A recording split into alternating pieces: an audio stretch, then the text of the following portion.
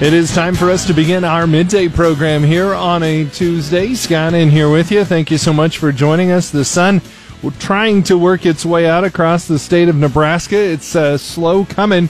But yesterday, it wasn't supposed to rain all day, and it sort of kind of did that too. So we don't know what's happening. And if you turn to Susan Littlefield, who apparently is moved to a completely different state than the rest of us, it's snowing there. What in the world is happening? I don't know. We didn't get any rain yesterday at all. Really? Not a drop. And I was out doing television, and it's like, what the heck? And there was snow coming out of the sky. It's that time of year, Somebody keeps shaking the globe, and they need to stop. That's right. That's absolutely right. Well, what do you got for us today, Susan? Well, as guys continue to work on harvest, I can hear it going on in the background here. We're going to talk about the FSA county elections that are coming up. That'll be at 12:19. Then I'll step in at 12:45. We now have had a few days to kind of absorb the discussion of the new hemp growing requirements coming from the USDA. Well, I sat down with Undersecretary Ibas. We talked a little bit more about what he's looking at from a national perspective. Now, do know he cannot comment on individual states. So this is giving kind of a national perspective of what they're seeing with hemp. And then back in at 1:17, I continue my conversation with Bobby Criswickham from the FSA as we continue that discussion about interesting Farm Bill listening sessions, not really listening, discussions meetings that are going to be taking place all across the state. All right. Very good. Very busy on a Tuesday. Thank you, Susan.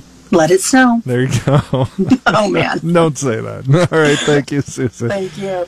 We turn it over to Jason Jorgensen, and the long-awaited beginning of this Nebraska basketball season is right on our heels. Officially, the Fred Hoiberg era begins tonight. Nebraska's at home against UC Riverside. Highlanders were just 10-23 a year ago, so hopefully the Huskers can get off to a good start. I don't even want to think what the mood of the state will be if they were to show up tonight and not play well or lose on the heels of the football season. But yikes. I trust the mayor. Yeah. He's brought in some dudes that can put the ball in the hoop. Now, can they rebound and play defense? That remains to be seen. Well, like you said, he's a winner, and he's got a proven track record, so let's trust in him. Creighton also begins its season tonight, and you talk about getting the season off with some big games. Tonight you have top-ranked Michigan State taking on Kentucky, and then the game before that, third-ranked KU battles Duke. Oh. So those are going on in New York. Also coming up in sports, we'll talk about the UNK volleyball team. They attempt to improve to 27-0 tonight. They're on the road, Fort Hays State. Tigers have struggled this year. Match begins at 6. We'll bring it to you over on the River and also on the River app. All right. Very good. Thank you, Jason. Let's turn it over to Bob Brogan. What's going on in stocks today? Stock indexes are hovering near record levels, and investors are pausing, meanwhile, following a month-long rally. Banks and makers of consumer products were doing well in midday trading today. Bank of America rose 1.1%, and Philip Morris International climbed 1.2%. Healthcare companies were broadly lower. Medical device maker Medtronic gave up 1.7%. The U.S. trade deficit fell in September to the lowest level in 5 months as imports dropped more sharply than exports, and America ran a rare surplus in petroleum. Those are a few of the stories making it in the business world. All right, that's all coming up. Tonight, it's UNK volleyball as the Lopers travel to Hays to take on Fort Hays State, and we will bring you all of the action on 93.1 The River. Our coverage starts at 5:50 with first serve at 6 as the second-ranked Lopers aim to improve to 27-0 on the year. Tomorrow, it's a triple-header of high school playoff football with Central Valley at Elwood at 4:30 on Camping Country Legends. Overton visits Garden County at 5 on 880 KRVN, and Burwell visits Elm Creek at 5 on 93.1 The River. And all of the games can also be heard at KRVN.com. Well, it's time for us to take a look at weather and how it's affecting agriculture for us and around the world. Paul Perkins in here with me, and we promised there would be some sun, and here in Lexington, by golly, we got some. Yes, increasing amounts of sunshine of southwest Nebraska and pretty much all of northern Kansas enjoying a fair amount of sunshine, but still those clouds rather persistent from about Ogallala to North Platte to Holdridge and Franklin. It points towards the north and east, but as you go to the southwest of that Ogallala, North Platte, Holdridge, and Alma line, lots of sunshine across the area as the clouds continue to dissipate. It was sort of like the drizzle yesterday. It just didn't. The clouds just don't quite want to go away. They want to hang in there. So, but looks like we need to enjoy today, and because the next couple aren't going to be so nice. Yeah, exactly. Yeah, another cool down on the way for Wednesday and Thursday, but some warmer temperatures by the end of the week. A very up and down weather forecast. A little bit of light precipitation into eastern Nebraska, some light rain and snow to the north of Columbus, and also from about Utica to Lincoln. Otherwise, our temperatures in the 40s this morning. Most of us in the low to mid 40s. We are as warm as 47 though at Grand Island, and 48 in the Aurora area, where there's been a little bit more sunshine.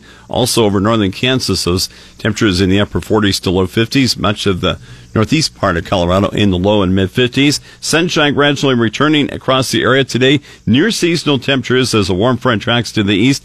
And we also have high pressure building up from the southwest to the northeast, clearing out the skies. Colder air will be pushing south late tonight and tomorrow with another cold front. Some light rain or snow is possible tomorrow across north and west areas of Nebraska, but nothing significant. A reinforcing shot of cold air arrives with Arctic high pressure on Thursday. That'll give us a quiet forecast, but also be on the chilly side.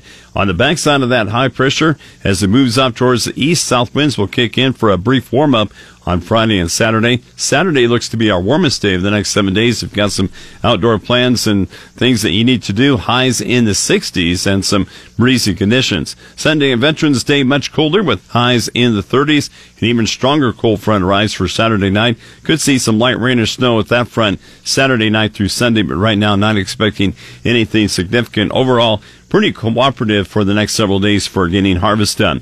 Due to the arrival of that strong cold front on Sunday, today's long-term forecast is trending colder than yesterday's. Colder than normal temperatures are likely for Nebraska, Kansas, and the eastern two-thirds of the U.S. Sunday through November 18th, especially the early part of next week for the central U.S. During that time in central Nebraska, the daytime highs usually average in a cool from the low 50s rather to the upper 40s, and average overnight lows are in the mid to upper 20s. Mainly near normal precipitation is forecast for Sunday through the 18th for Nebraska and Kansas. Key weather factors impacting market trade include a still cold temperature forecast in the central U.S. and widespread rain expected for Brazil. The next 2 days, precipitation mostly light and generally confined to the nation's northern and southern tiers. By Thursday, heavy rain will develop from the southern plains into the lower Ohio Valley. Another blast of cold air will arrive across the plains and Midwest by Thursday, expected to cover all areas east of the Rockies. In the Midwest, the light precipitation the next 7 days, allowing for continued progress of the much-delayed harvest, but rain in the Ohio River and Delta areas will slow down that harvest progress. Cold temperatures also keeping the progress at a slow pace. In the northern plains, light to moderate snow the next few days will impede the harvest. Drier weather later this week will be more favorable for harvest. Temperatures will remain much colder than normal.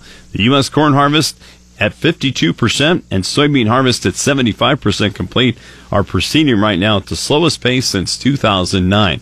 In Brazil crop areas, thunderstorms remain in the forecast throughout locations where the soil moisture supplies are already favorable for early development of row crops. Soybean planting in Brazil slightly ahead of average right now. Okay, very good. Well, lots to think about as the weather goes topsy-turvy over the next few days. Looks like though Saturday you're saying is going to be pretty nice. Yeah, exactly. We're going to get our one day of the weekend that's really nice. Sunday not looking to be that day this weekend. It will be definitely Saturday with widespread highs in the 60s. Maybe just a bit breezy, but we'll probably take it this time of year. Well, yeah, we'll take pretty much whatever we get right now, I guess. Thank you so much, Paul. I appreciate it. Where to go check in on your weather? KRVN.com.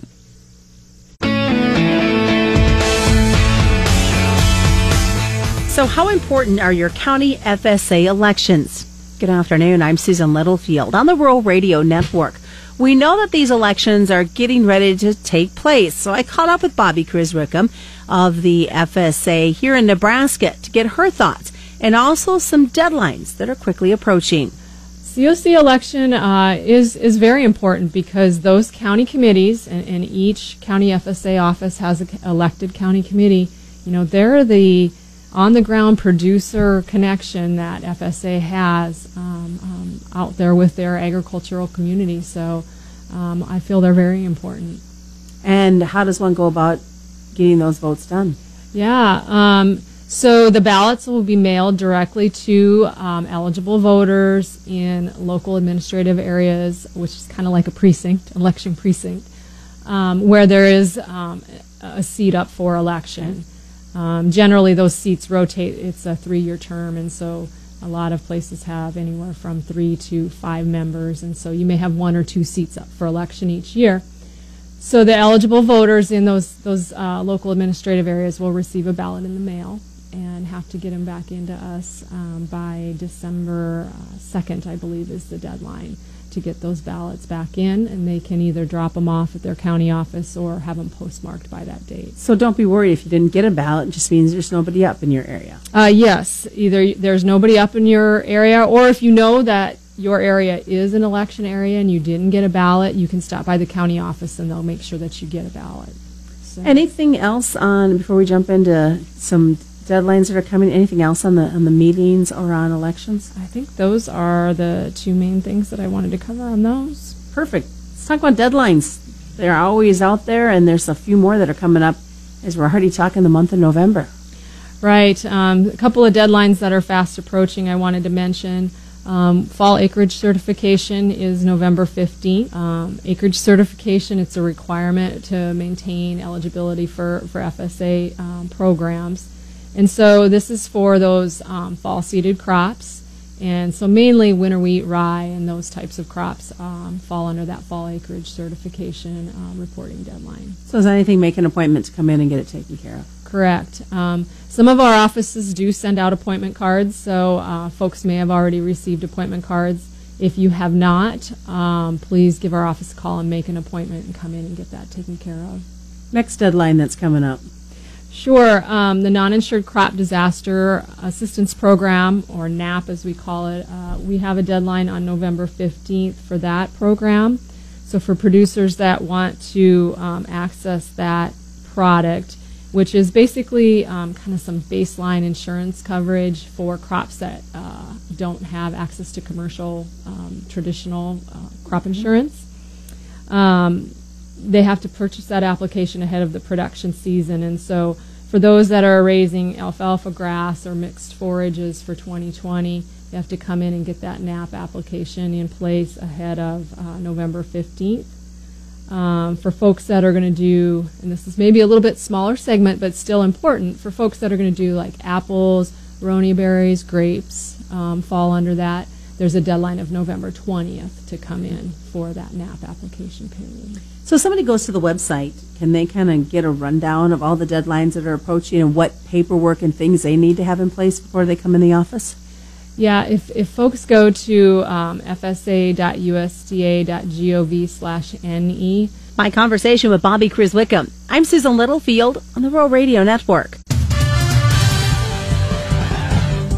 Well, time for us to check in on sports. Jason Jorgensen is in studio with us, and the Fred Hoiberg era are getting ready to go here in Lincoln. A lot of folks excited about that, Jason. My guess is most of these seats will be filled tonight at Pinnacle Bank Arena as the Huskers take on UC Riverside. And Hoiberg says he's still looking to see how everything comes together for the Big Red. We'll get a pretty good feel for that, I would think, relatively quickly. I think we're going to have some good competitive games in our non-conference schedule.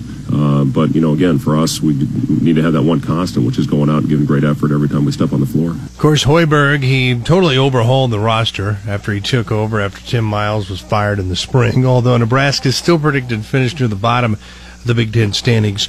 UC Riverside is opening up its second season under head coach David Patrick. The Highlanders, who are picked to finish 7th in the Big West, return 3 starters and add several newcomers to a team that went just 10-23 a year ago. So this is probably a nice way for Hoiberg and the Huskers to open things up. A warm-up, for sure. But the Highlanders, see, I wasn't sure if they were the Banana Slugs, because I know one of the UC teams are the Banana Slugs, but the Highlanders, I like that. It is the Highlanders. Tip-off is set for 8. We'll have it for you tonight here on 880 KRVN. Creighton also begins its season tonight against always tough Kennesaw State. Blue Jays are coming off a 20-15 campaign. They've got some of their top guys hurt. Tip-off is set for 8 at the CHI Health Center. And 4 Blue Bloods of college basketball face off tonight. How about this? This is a way to get the year started. I can't even imagine how they got these 4 all together. No, for sure. But it'll be third-ranked Kansas taking on Duke. That's the early game tonight. The late game has top-ranked Michigan State battling second-ranked Kentucky.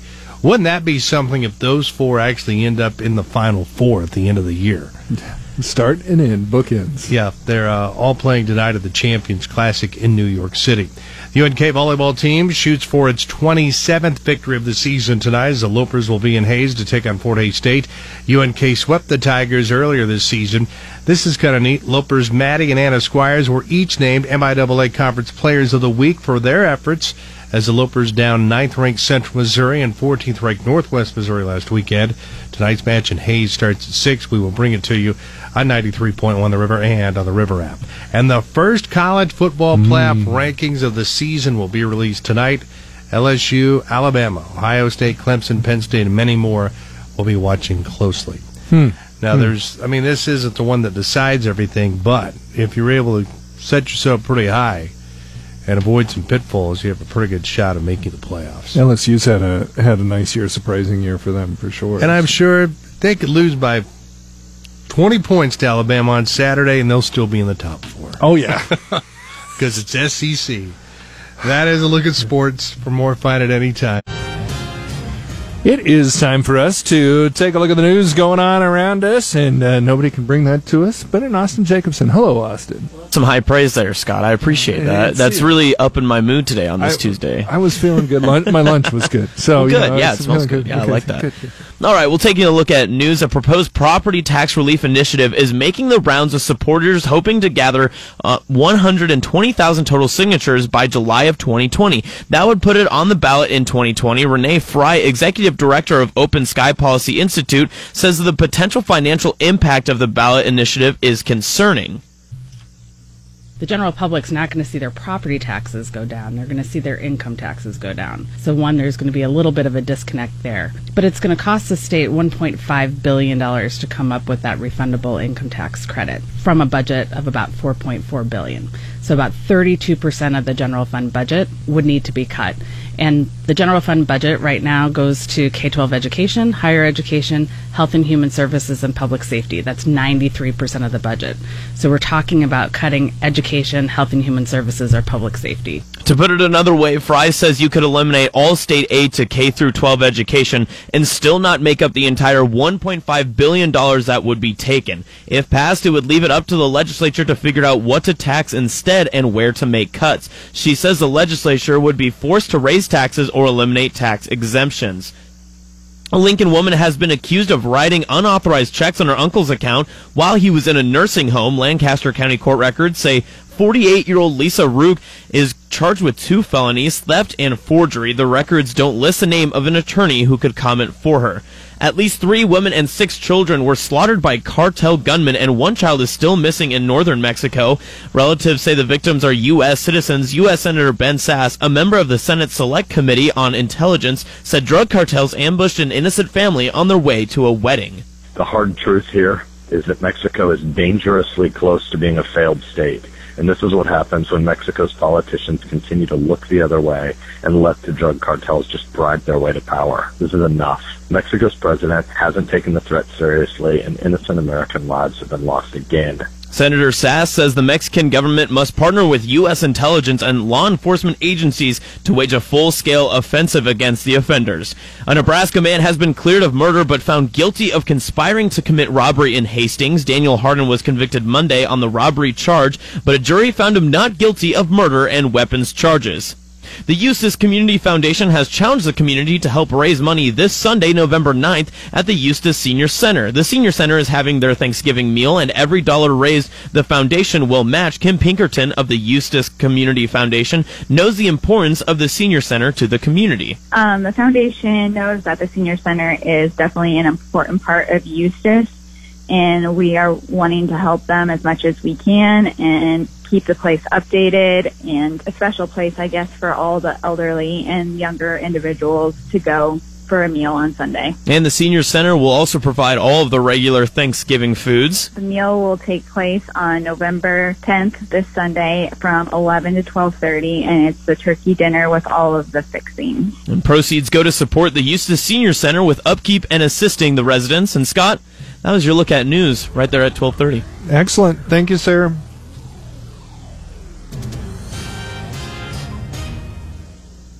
With the USDA announcement on hemp in the United States, folks have had a chance to kind of absorb the information. Good afternoon. I'm Susan Littlefield on the Rural Radio Network. Greg Ibaugh is Undersecretary for Marketing and Regulatory Programs. He and I talked about this latest hemp announcement. So the statute that the Farm Bill, that was passed in the Farm Bill was pretty prescriptive, and lined out a lot of the pathway that USDA needed to follow as we in AMS wrote the rule for states to follow, as well as for producers that want to participate that don't have a state plan that will need to participate under a federal plan needs to follow. And so what we found is that we stayed true to the statute, and I think people have been pleased to see that what they thought should and would be in the rule actually showed up in the rule. Has it been put now in the Federal Registry?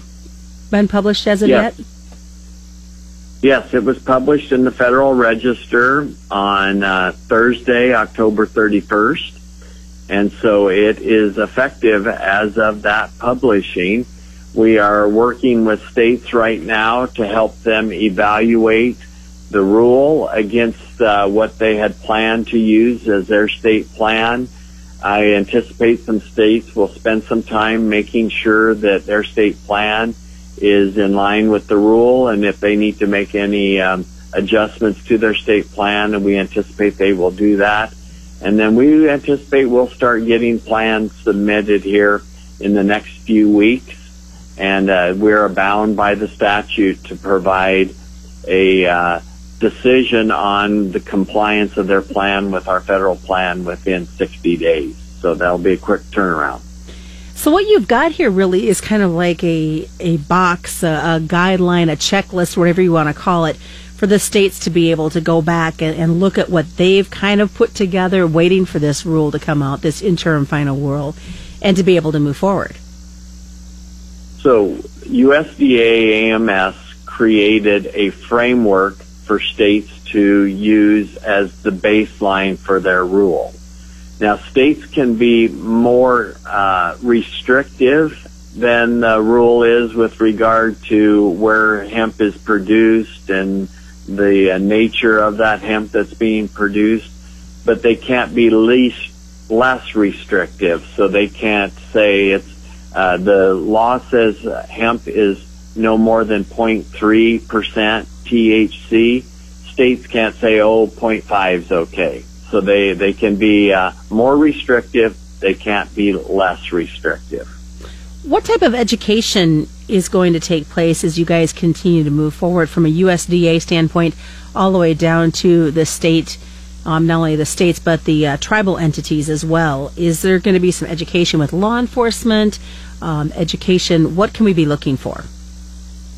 So we anticipate that most states and tribes that end up having plans will have state staff or a fee-based program that provides funding for state staff that will do most of the sampling. They'll have labs identified to do the testing. We'll work with them to help them in the training as we go through this first year. We'll help them identify the right kind of labs. We'll work with the labs if necessary for them to understand the testing protocols and testing requirements. And so we're all ready here at USDA to do what we need to do to get people and states, producers, and regulators up to speed to be able to have a successful 2020 growing hemp under the federal regulations. As with any program that gets rolled out, are you guys preparing for some sort of hurdles, shall we say, or drops in the program where you have to go back and kind of do some retweeting? So, of course, and that's we're operating. It's an interim final rule, and so that means that it goes into effect the day it was posted, but we will still learn from our experiences. I like to kind of coin the phrase that we're test driving the rule here the first year. We're going to take input from states. We're going to take input from producers over the course of this first year, and then we're going to make the adjustments to the rule at the end of that. There could be some places where we will express some enforcement discretion if we need to this first year until we finalize the rule, but we're very much listening and learning here in this first year. So I'm curious, what type of excitement have you seen, Greg, coming back from states now that they are able to move forward? Has there been any sort of interaction at this point? I think that states are just happy that we were able to get the rule published here in time for them to make their adjustments and to give everybody time to get their licenses in place, their rules and regulations in place, and be ready for planting for the 2020 crop year. Comments with Undersecretary Greg Ibach. I'm Susan Littlefield on the Rural Radio Network. 12:53 here on a Tuesday afternoon. Time for us to take a look at the business world, see what's going on all over the place, and like to start out in the overnights, although they're getting kind of old at this point, but it does really, it shows the effect that they have on the U.S. stock market. In the Asian market's pretty good. I've never seen this. The Japanese Nikkei up 400 points at nearly 23,000, so huge day for the Nikkei last night. The Hang Seng in Hong Kong is up 74. 18% increase in the FTSE in London, and the German DAX stayed up, although not as high as yesterday. Here in the United States, still pretty good news, mostly green. The Dow Jones Industrial Average is up 81 points, sitting at 27.5. The NASDAQ is up 12, and the Standard & Poor is the only outlier. They are down just like about a quarter of a point right now. Bob Rogan in here for more. Well, stocks are wavering, not wobbling today. They're wavering, there's a lot of difference between those two. Is that better or worse? I don't know. Okay, all right. Just a different word. You have to make these words, to describe things out there, and by golly, I could go on for another 30 seconds, but I won't. Stocks wavering between small gains and losses as investors pause following several record-setting rallies. The S&P 500 index is near the record level from Monday, its fourth all-time high in 6 days. The NASDAQ and the Dow Jones Industrial Average were also trading near the record highs that they set on Monday. Wall Street has been growing more optimistic as the U.S. and China appear closer to solidifying the first phase of a trade war truce. The U.S. trade deficit fell in September to the lowest level in 5 months as imports dropped more sharply than exports, and America ran a rare surplus in petroleum. The Commerce Department said today that the September gap between what America pays from abroad and what it sells shrank by 4.7% to $52.5 billion. U.S. employers, meanwhile, advertising fewer open jobs in September compared with the previous month. But the number of open jobs remains high by historic standards. The Labor Department saying today that the number of available jobs fell to 7 million from 7.3 million in August. U.S. service companies grew at a faster pace in October after sinking to a 3-year low in September. The Institute for Supply Management and Association of Purchasing Managers reported today that its service index grew to 54.7 last month, up from 52.6 in September. And one additional note, retail sales kind of expected to be pretty good during the holiday season that's upcoming, according to the National Retail Federation. So we're looking forward to that. Won't be long now before we'll hear those jingle bells and those sleigh bells. Okay. I hope to hear them soon from you, Bob. Thank you. That's Bob Brogan.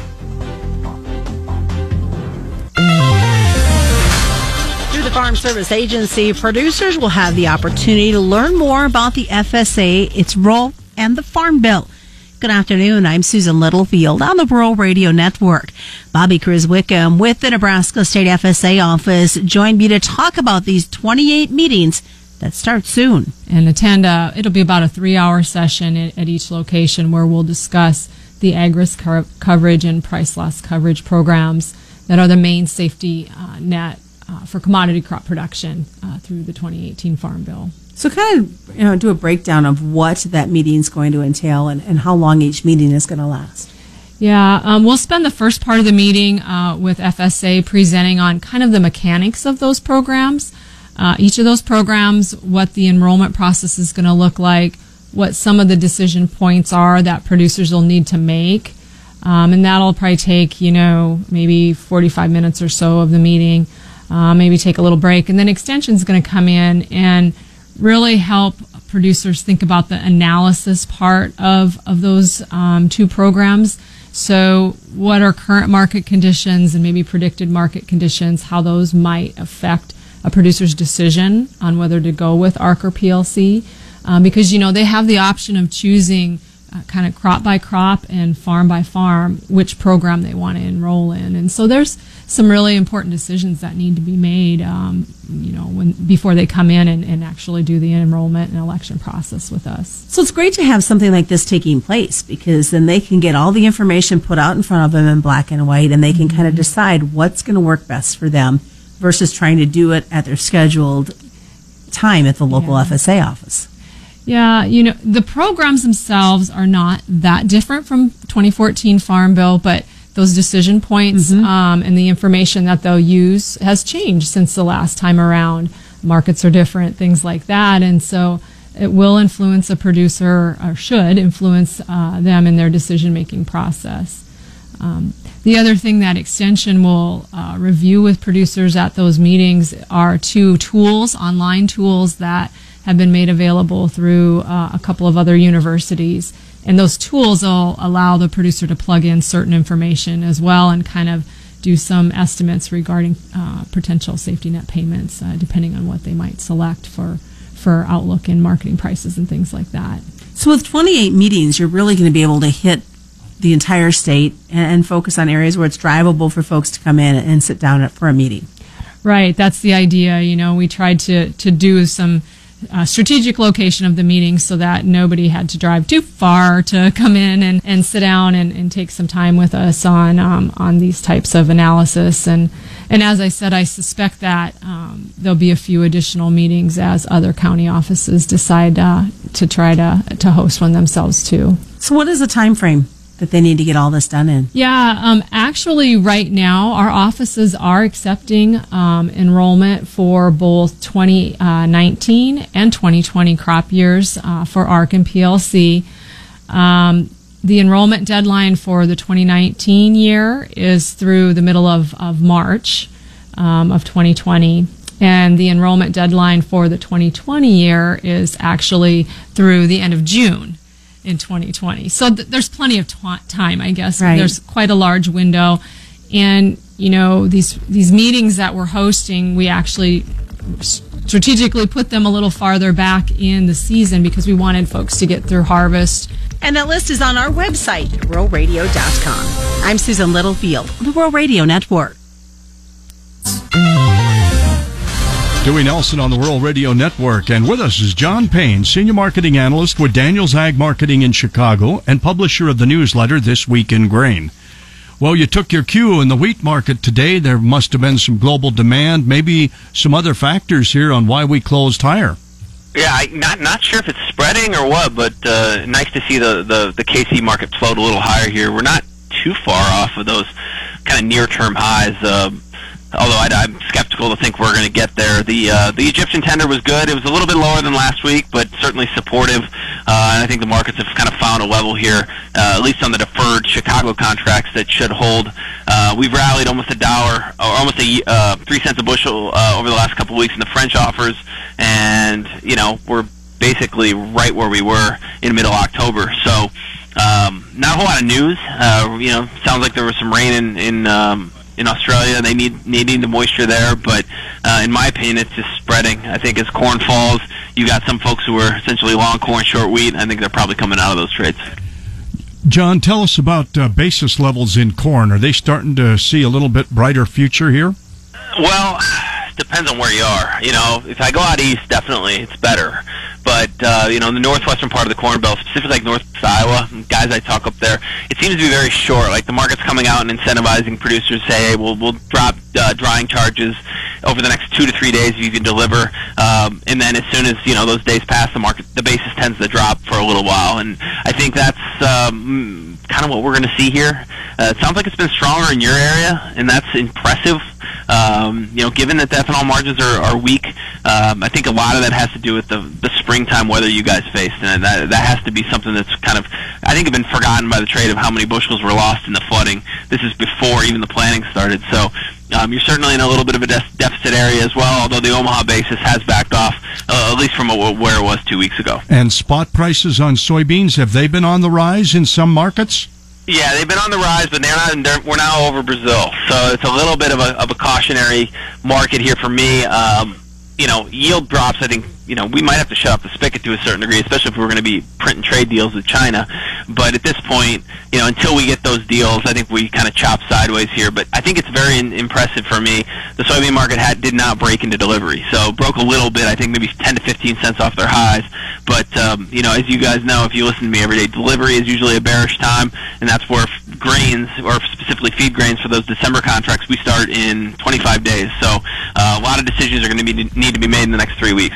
John Payne, Senior Marketing Analyst, Daniels Ag Marketing in Chicago. He also publishes a newsletter called Swine Times. This is the Rural Radio Network.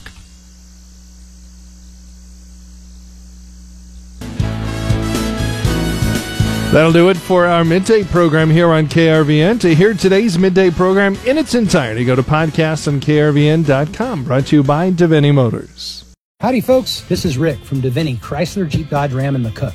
When you're ready to buy a new vehicle, expect that our hard-working, experienced staff will treat you just like family. Go to Davini Chrysler, Jeep, Dodge.com today. And remember, it's not a deal until it's a Davini deal.